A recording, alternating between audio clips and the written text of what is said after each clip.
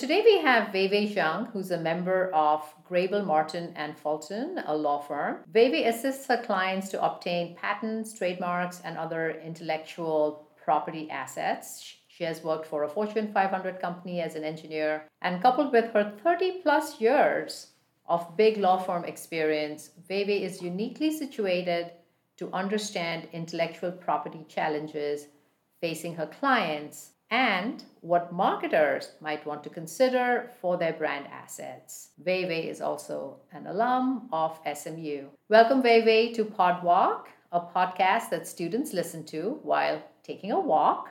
It's always great having alumni back on campus. Thank you for having me. Wei, often intellectual property can be an afterthought for new companies, either because it's simply not on their radar or they don't have enough know-how on how to file, or simply because they don't have resources. What can you tell us about what intellectual property includes? Intellectual property is really what we call an intangible asset. It's something that originates from the head, from your mind, unless you have put it down on paper or will it into being, it's intangible. Once it becomes tangible, for example, a piece of literature, a logo design or piece of art or a piece of music, then they become something that's tangible. But there's still asset that can be transferred. There's ownership rights with respect to intellectual property, and they can be transferred just like personal property as well. But there are special laws around intellectual property, and we will touch on some of it today. Absolutely, we will. So, trademarks are particularly important for marketers, and we often think of words and design and logos as trademarks. But can it be, let's say, a color? If I received a Robin's egg blue colored box, which, oh, by the way, I would love to get those boxes, could that brand color be trademarked? What about scents? What about hashtags? Yes, all of these can be trademarks. Anything that can be used to identify the source of goods and services can be a trademark or service mark for services. The most common being a word or a phrase, and then next on the commonality scale is logo design, or it could be a catchphrase. Trademarks can also be a packaging design. So we think of the Coca-Cola bottle, the glass bottle, the shape of it, what it looks like. And of course, like you mentioned, the Tiffany blue, the Robin Eggs blue, that is definitely a trademark. Other examples are the Corning insulation pink and the UPS brown color. Another prime example, of course, is the Louboutin red soles for shoes. That it is, yes. A scent, like you mentioned, can also be a trademark. I actually was able to obtain registration for a client for a tropical coconut scent for sandals. And scent marks are so uncommon that I was attending a trademark conference, and the speaker from the USPTO actually used my client's registration as an example. So they're not very common, but it is something that you can trademark. A motion or gesture can also be a trademark. A recent example is the Salt Bay's unique motion of the hand and the arm to throw down salt. And that is a trademark. Wow, did not know that. Of course, sound can be trademarked. And think of the NBC chimes, the Intel chimes, the Yahoo Yodel, and the MGM lion, the roar of the lion. So those are all very familiar examples for sound marks. Right, absolutely. And hashtags? Definitely. Hashtags and domain names can be trademarks as well, right, as long as they are used to identify the source of the goods and services. These are all very cool and interesting examples because we often wonder about what can and cannot be trademarked in many of these attributes which are so specialized for different brands. So I'm curious, when should a marketer begin filing for a trademark? So if a marketer hasn't started selling their product yet, can they or should they file for a trademark? My answer is always the sooner the better, because it is actually, in essence, a race to the trademark office. So a trademark application can be based on existing use. In other words, you have already started using the trademark in interstate commerce. But it can also be based on what we call intent to use, as long as you have a bona fide intent to use a trademark in the future. You can try to lock it down now by filing a trademark application. Don't wait, because if somebody beats you to it, then you're second fiddle and your trademark application may not be approved. Gotcha. So definitely get with a trademark attorney who has experience in trademarks, do the search, and see if it's clear that there's no other conflicts out there. And because it is not only important to find that you can have use a particular trademark for your business, but you don't want to inadvertently infringe someone else's trademark. If that happens, you'll get a cease and desist letter, and then you have to start your branding all over again, and you may be liable for damages. For sure. So the key message is don't wait. Don't wait. First in. Your attorney is going to be your best friend, so get with your trademark attorney. So I'm curious, how long does it last once a trademark is filed? A trademark registration can last indefinitely, as long as you keep, there are certain time periods where you have to submit a statement of use to demonstrate that you're still using this trademark, because a trademark would essentially be abandoned if you don't continue to use it. There are some excusable discontinuity that's allowed, but for the most part, you have to continue to use a trademark to maintain its alive, to keep it alive. And so federal registrations, you have to file additional renewal documents and renewal fee. But as long as you keep doing that, and you continue to use the trademark, it will last indefinitely. Now, if you don't have a federal registration, you have a common law trademark, that will also last indefinitely if you continue to use it in the trademark sense. So, got it. So sometimes we see an R at the end of brand name, for instance, with a circle around it. So that's a registered trademark. Why should we register the trademark? So federal registration is not absolutely required, but it gives the trademark owner a lot of advantages over the rights of this valuable asset. A federal trademark registration gives the owner nationwide territory that's not based on the actual use. So the registration also gives the owner legal presumption that there is a valid trademark and that you can easily prove that you own this asset. Without that, it's much tougher to prevail in a court of law. And also a common law trademark, the territory is actually based on the actual use. So for example, if you only do business in Texas and maybe Oklahoma, that's your scope, your territory. You cannot, your ownership rights do not extend beyond those borders or the actual towns and counties of where you are. Right, that makes sense. So let's chat about patents. And let me ask you a fundamental question. What is a patent? A patent is essentially a government-sanctioned monopoly given to an inventor over his or her invention. So you are given a monopoly of 20 years, and the invention can be a thing or it could be a process. So it could be a gadget or a device, a system, or it could be a way of doing something. Commonly, software algorithms can be patented as a method. I see.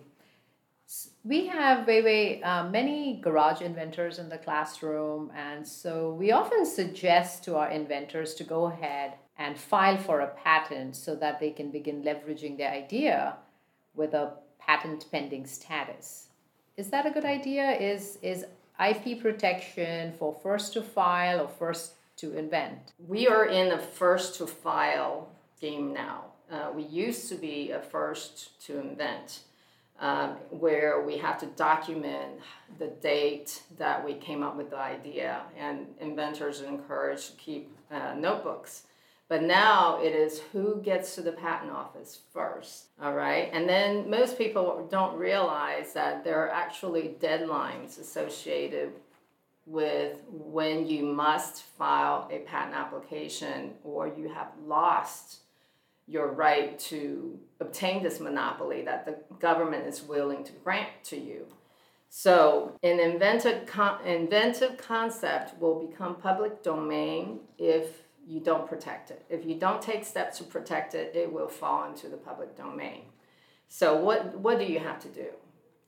Before you publicly disclose, publicly use, or offer the invention for sale, you should file a patent application. We say that because in most foreign countries, it is required that in order for them to grant you a monopoly, you have to file a patent application before you do any of those things, any kind of public disclosure, public use, or offer for sale. In the US, so that's why we want to file the application before any of those things happen. In the US, we do have a 1-year grace period. In other words, if you tomorrow go to a conference and you demo your invention, you have 1 year to file that patent application. So we do have a little bit of leeway. But if that happens, then you have given up your foreign patent rights, right? Because you didn't file the application before the public disclosure. So if we can plan it ahead of time, we always encourage the inventor, we don't know whether you're going to need your foreign patents or not. So in order to preserve all of your rights, let's get the patent application filed before you go out and talk to people about it. And if you are going to start talking to people about it, we always recommend that you have an NDA in place or a confidentiality agreement in place so that it no longer is a public disclosure. And that commonly happens when you want to start talking to investors. Yeah. And we get that question a lot because people, especially garage inventors, the small startups, want to begin getting feedback, but also funding for the idea. And they're not at that point where they feel comfortable having an NDA. But as you're suggesting, an NDA is absolutely critical before you go out there and start. There are investors who are not willing to sign those. So that's when we recommend let's just get a patent application filed. Then you don't, preferably we still want an NDA in place, but if they won't do it, right. and a lot of times we get pushback on that, let's just get patent application filed. And that way you can demonstrate you had this concept on this date before you talk to anybody. Right. And even if that is the provisional right, patent. Even if it's a provisional application, yes. Right. So that would be a very good idea. Either a provisional patent application and or an NDA would safeguard your interests as you're out there in the market, marketing your brand, getting funding, all of that stuff. Wavy, could you expand a little bit more on what a provisional patent application entails? Sure. A provisional patent application is a patent application that the USPTO doesn't do a thing with. You can think of it as a foot in the door. When you file a provisional patent application, you get an application number, you get a filing date, and you get the right to say patent pending. So what happens is when you file a provisional application, you have demonstrated to the USPTO that you have this inventive concept that you want to obtain a patent. But the USPTO just lets it sit there. You have to follow up within 1 year from the filing date to the provisional application. You have to file a non-provisional patent application. I know these are terrible names, but they mean exactly what they sound like. Provisional is not something that the USPTO does anything with. The non-provisional is the one that they actually will examine and give you feedback on. So the reason why we use provisional applications a lot of times is when there's not enough time to properly prepare a non-provisional application. Say, for example, you come to me and you're going to a conference and you're presenting a paper on your invention, and we don't have enough time to properly prepare a non-provisional application. So we basically put together a provisional and file that. And sometimes another situation that we use provisional application is when the inventor has a very broad concept that they want to protect, but a lot of the details are not yet fleshed out. However, the inventor wants to go out and start talking to people, perhaps talk to software programmers to implement the code, or talk to investors potentially to invest in the idea. And so we can quickly put together a provisional application on the broad concept and file the provisional patent application. So hopefully within 1 year, the more details are filled in, then we can file the non-provisional patent application. That's interesting. So that's certainly something an inventor needs to consider, is a provisional patent application to safeguard themselves. Yes. So let's go back to what is patentable. So a lot of times Coke comes up as an example, and people wonder if their recipe, which is considered as one of the world's biggest trade secrets, is that patentable? How have they kept it secret for so long? Mm-hmm.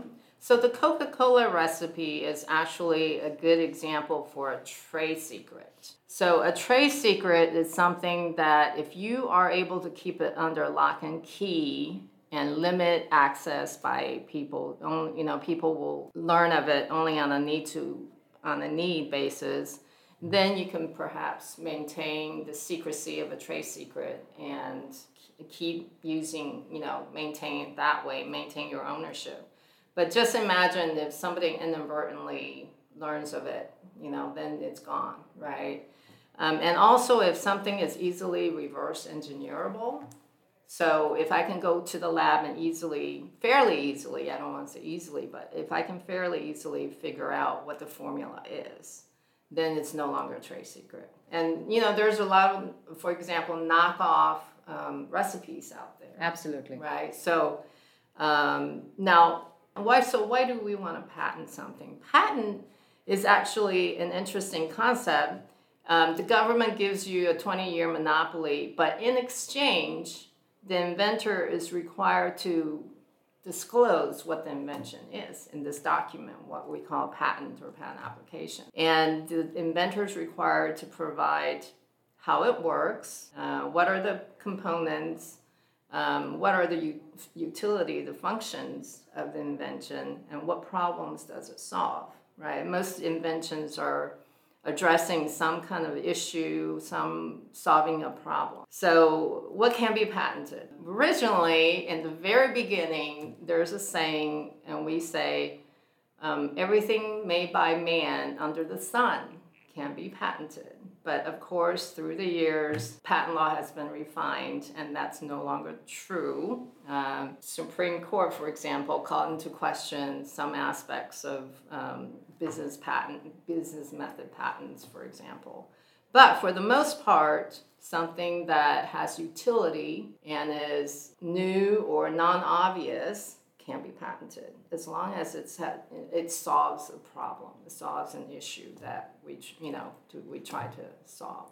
That's pretty broad, and so it's in the best interest of an inventor to talk to a patent attorney and figure out if their idea is patentable, Absolutely. has the scope of being patented.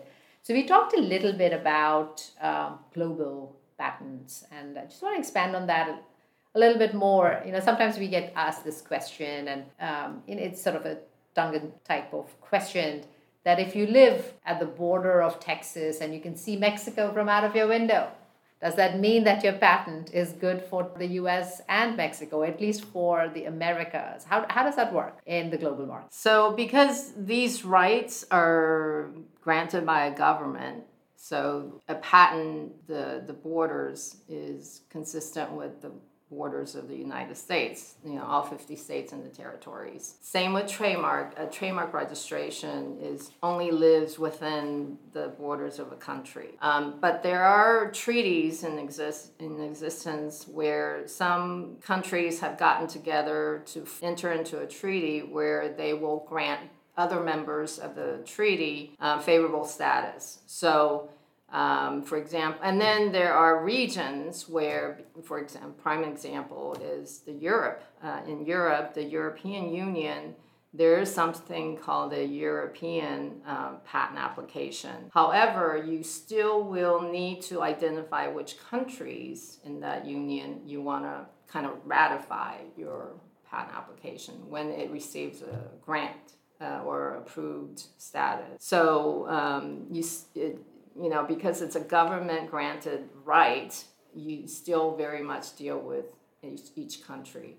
If a client comes to us and they have filed a U.S. application and they're interested in going to Mexico, for example, then we will need to engage a Mexican patent attorney in Mexico to help us file a patent application there. There is something called a Patent Cooperation Treaty, which I believe has 30-something member countries. So if the client wants to pursue patent protection in more than one foreign country, for example, maybe Canada, Europe, and Mexico, then the best avenue may be to file what we call PCT application. And filing that will give us the right to go into multiple member countries and obtain patents in those countries. Got it. All right. So again, the need for consulting with a patent attorney would be the way to go if you're in that situation. This is not a DIY situation. This is certainly not a DIY, as much as we like to do DIY for many things.